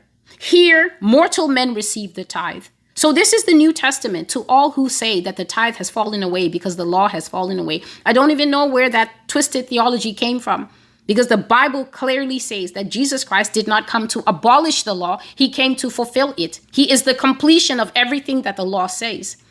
If the law has fallen away, then we're free to commit murder, because the law concerning murder is in the Old Testament. If that has fallen away, then just go out and, shoot your shot. The cops won't come after you because murder no longer applies, because we're in 2023. This is the fallacy. This is the false teaching. This is the fakery. This is the yeast, the leaven that has entered the house of God, that certain things are not for today. How does a group of people just decide certain things don't apply? We have decided, we the people have decided this will not apply. It's not for today. I heard it on TV. I heard it on the Watchtower News. I heard it somewhere, and therefore I subscribe to it, and automatically I cut it off. It doesn't apply to me anymore. I am free of this thing. How do you pronounce yourself free of things that the Bible says nothing will fall away, not one jot or one tittle? It says the sons of Levi. It's talking about the priesthood. The priesthood still exists. Churches have not been done away with. Churches still exist. God still calls it his house. It still exists. He says they have a commandment to take the tithes from the people according to the law, which we have just heard has not fallen away. And it says that even this priesthood themselves paid the tithe. For when the tithe was established, Levi, the priestly tribe, it says he was in the loins of his father, Abraham, to go down to Isaac, to go down to Jacob, who also paid tithes. You can also read, and we will briefly look at Haggai chapter 1, because this word will not be complete without looking at Haggai, because Haggai is the chapter, just a moment, please. Haggai is the chapter that matches this section where the Lord is no longer talking about, will a man rob God? That's in Malachi chapter 3, and I will look at that before this closes.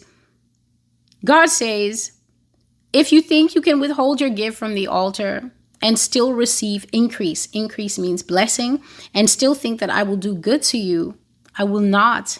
I will send holes into your bag and a dearth upon your house. A dearth is when you are lacking. So a dearth is when you subscribe to wrong teaching and then say, well, I exit myself from this stuff because I think it's just a way for pastors to steal money. And they do steal money. Do you know that some people commit murder with knives? But knives are still being produced because knives have usages. And people who know what knives are for use them properly. And some other people who want to abuse knives use them improperly. But that has never stopped the production of a knife in the history of knifery. So what does that tell us? Do we really think that God's laws will fall away because the shepherds of the houses have found a way to manipulate and abuse it? Do you not know that God is just and will render to these people exactly what they deserve? Are you supposed to be the judge and jury and say that you will withhold from the Lord more than is right and you're going to rob God? Because if you give, you know that the robber up front is going to rob God twice. You don't get to decide that. So a dearth means a lack. God is basically saying that he will send a famine of needs into your house. You who withhold. You withhold a little. But do you know that God can block you from things that money can't buy? Favor, opportunities, open doors, being the one who's chosen when there's only 1 or 2 spots. There's no money that can pay for those things. Those things are when you are found in the soft spot of God. When you're obedient to God's words. When you love him, and like David, you're zealous to do his things the right way. God gives you things that are way above money. He gives you things that you cannot purchase, such as good health, long life, peace in your marriage, children that are excellent, growing up like just fresh trees and bushes. Children, everyone is like, your child is so pleasant and your child is such a joy to work with. That feeling in your heart when people talk about your little one or your teenager like that, you don't have enough on your bank card ever to pay for that. What God can give to you as the better is more than you can withhold from him as the lesser. And so he's definitely saying that these things that have crept into the house, you're hurting yourself and you are bringing dearth. Dearth just means scarcity. It just means lack. It means you're looking for it and it's not there. And that's because you want to subscribe to lies and say it with your chest. And you will pay for that. So let's go to Haggai. Haggai is basically talking about King Darius ruling. And the word of the Lord comes to Haggai, the prophet, and it's concerning Zerubbabel, who is the son of Judah's governor. And the word says, "Thus speaks the Lord of hosts, saying, this people say, this time has not come, that the Lord's house should be built. But the word of the Lord came by Haggai the prophet, saying, is it time for you yourselves to dwell in your paneled houses? And this temple lies in ruins? Now therefore, thus says the Lord, consider your ways! ! You have sown much, but you bring in little. You eat, but you do not have enough. You drink, but you are not filled with drink. You clothe yourselves, but no one is warm. And he who earns wages to put into a bag of holes. Consider your ways, thus says the Lord of hosts. Go up to the mountains and bring down wood and build the temple, that I may take pleasure in it and be glorified, says the Lord.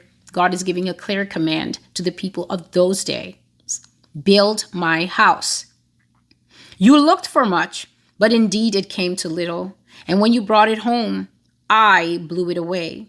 Why, says the Lord of hosts? Because of my house that lies in ruins, while every one of you runs to his own house. Therefore, the heavens above you withhold the dew, and the earth withholds its fruit.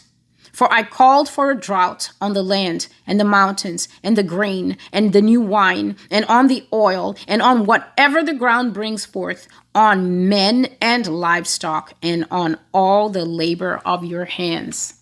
Listen to that. Exactly what I was saying 5 minutes ago by the Spirit of the Lord. Who has the money to manipulate the weather? And I'm not being facetious. I'm not talking about the harp and the dews and all that. Who has the money to be able to pay for good weather? If you're a farmer out there in the United States, if you're a farmer anywhere in the world, do you have enough to pay God to give you the rain when you need it? To withhold the rain so that the plants actually get enough sun? So that the lands drain properly? Can you pay for that? You can't pay for that. All those things are in the hands of the Lord. And God is telling them that you're sitting there and you're focused on your own lives.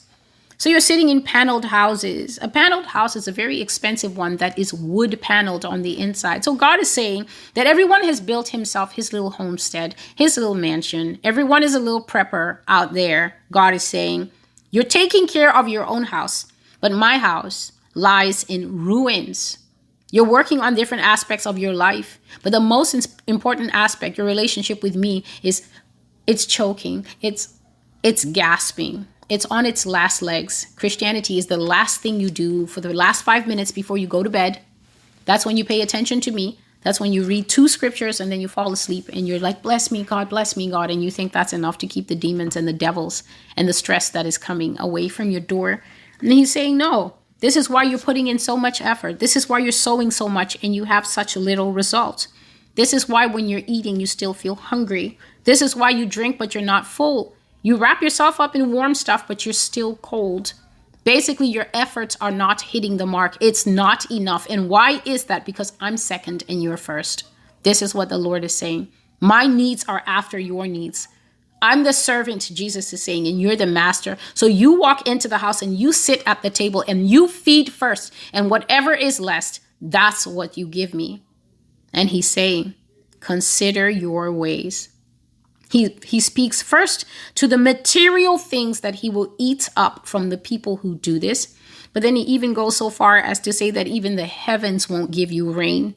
The earth won't give you fruit. Imagine God saying that he's going to weaponize the environment, the earth and the sky against you. Lock up all the favor and always have you coming last. That's difficult. That's a high, steep price to pay because you don't want to be obedient. And so that's the book of Haggai, chapter 1, verses 2 to verses 11. And the last thing we will look at now is Malachi chapter 3. This is the last place I will look. In having carried out the Lord's message. And we will start from verse 8. Will a man rob God? Yet you have robbed me. But you say, in what way have we robbed you? The Lord's answer, in tithes and offerings. You are cursed with a curse, for you have robbed me, even this whole nation.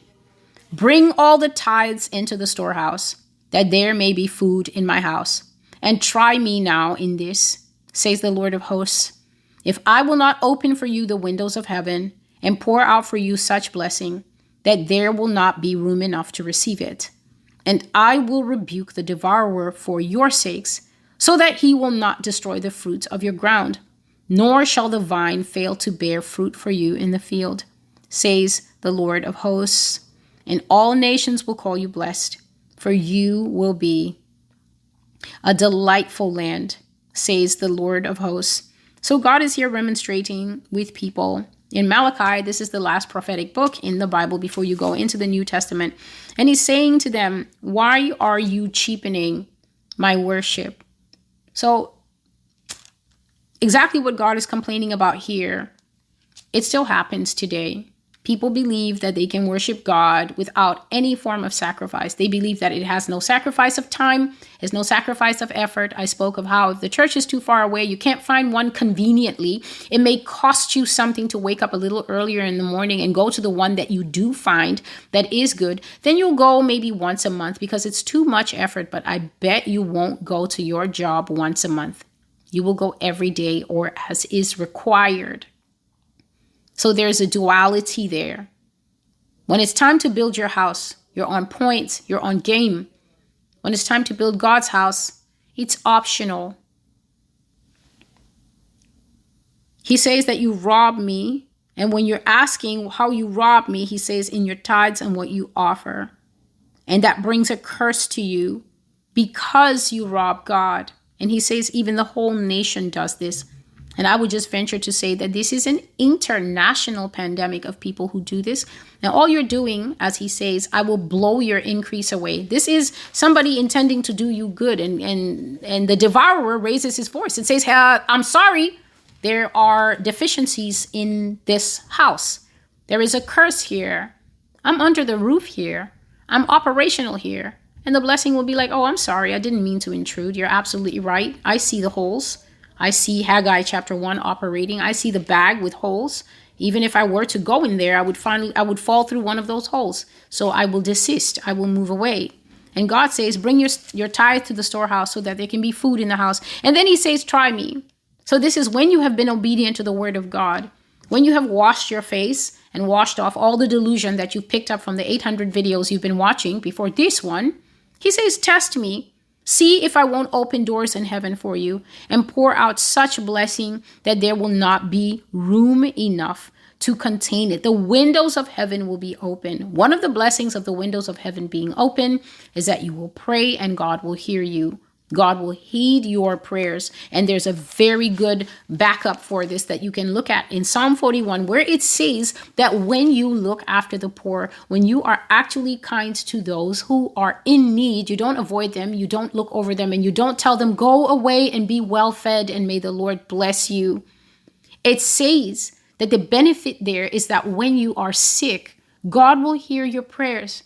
It also says that another benefit is that God will preserve you and make you upright on your sickbed.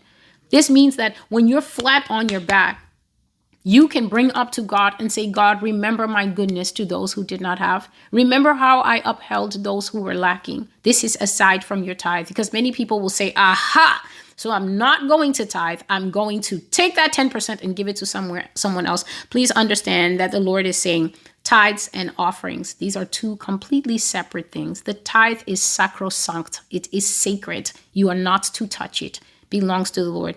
Offerings, you place them. There's offerings for widows, offerings for the poor, offerings who have needs, offerings to even build up a project like the one David raised up. There are different ways to do offerings. And so you can come to God, read Psalm 41. It's a very good one. And you can see that it says that God will even, one of the protections of Psalm 41 is that when you are one who holds up the poor, guess what?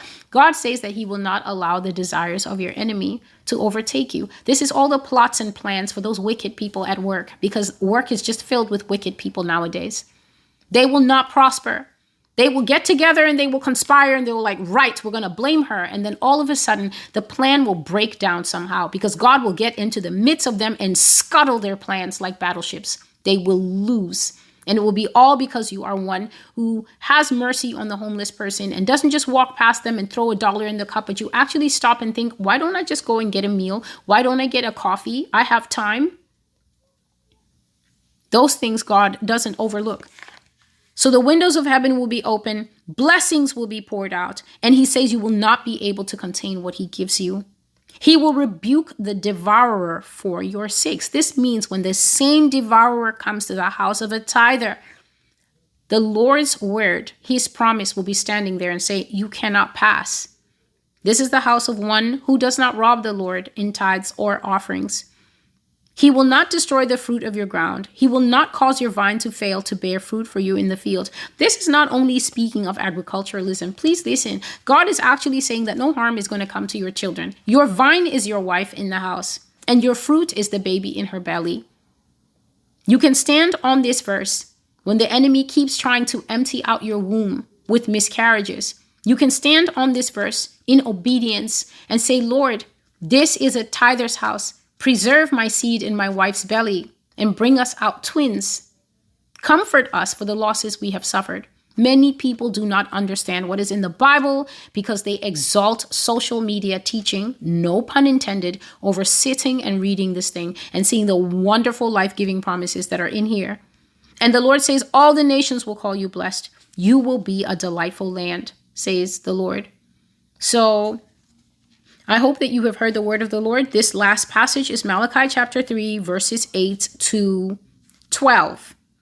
And when you think about it, our God should not be complaining about us, okay? There's a problem in a house where a parent is constantly complaining about a child. True children of God, you say that you are the fathers. Our God should not be complaining about us. He should not be raising complaints about us. He should be able to be calling us beautiful and delightful lands because we are eager, like King David, to walk in the Lord's word. We are eager to find out what pleases God and do that. So, I'm Celestial, and this is the Master's Voice. This is the prophetic word of the Lord that has been shared with me, brought forward with line by line Bible teaching so that you can have an understanding. When the word of God is before you, then there's really no need to go back and forth, contention and things like that, because you're hearing the word presented and all that's left is the choice that you will make, whether you will obey it or whether you will rebuff it or whatever other outcomes you want to do. But I exhort you, if you are one of those like Joshua, as for me and my house, we will serve the Lord. If those are the words upon your lips, then come close, not unto me and not unto what I think, but come close unto this word, which is the final say in our lives as Christians, and the Lord will surely prosper it. Oh, there is one Bible verse that has to be shared here. We as believers must really, this kind of verse brings a smile to my heart, and this is the tired Jeremiah speaking to God. He is complaining to God, and he is telling God how hard it is when he brings forth the word of the Lord and people don't want it. And he's asking God to remember him and to separate him from those who don't have the kind of ear to hear God's word as Jeremiah did. And verse 16, this is Jeremiah chapter 15 and verse 16. As I was preparing this, it just came onto my heart, and I just want to share it with you. And Jeremiah says, your words were found, and I ate them, and your word was to me the joy and rejoicing of my heart. For I am called by your name, O Lord God of hosts. Isn't this just wonderful? Jeremiah is saying that I came upon the truth of God's word. I was looking here and there, and I was finding nuggets, and I was thinking, this is awesome. And I made it my food. I took it into my spirit, man, and I feasted upon it. I found your words and I ate them, and that word brought to me joy and rejoicing in my spirit. For I am called by your name, O Lord God of hosts. And what is that name for us? It's simple. The New Testament tells us, for they were first called Christians at Antioch. If you are going to take up that title, then you are also going to take up this truth. God bless you. And until I see you again, I'm Celestial, and this is the Master's Voice. Take care and goodbye.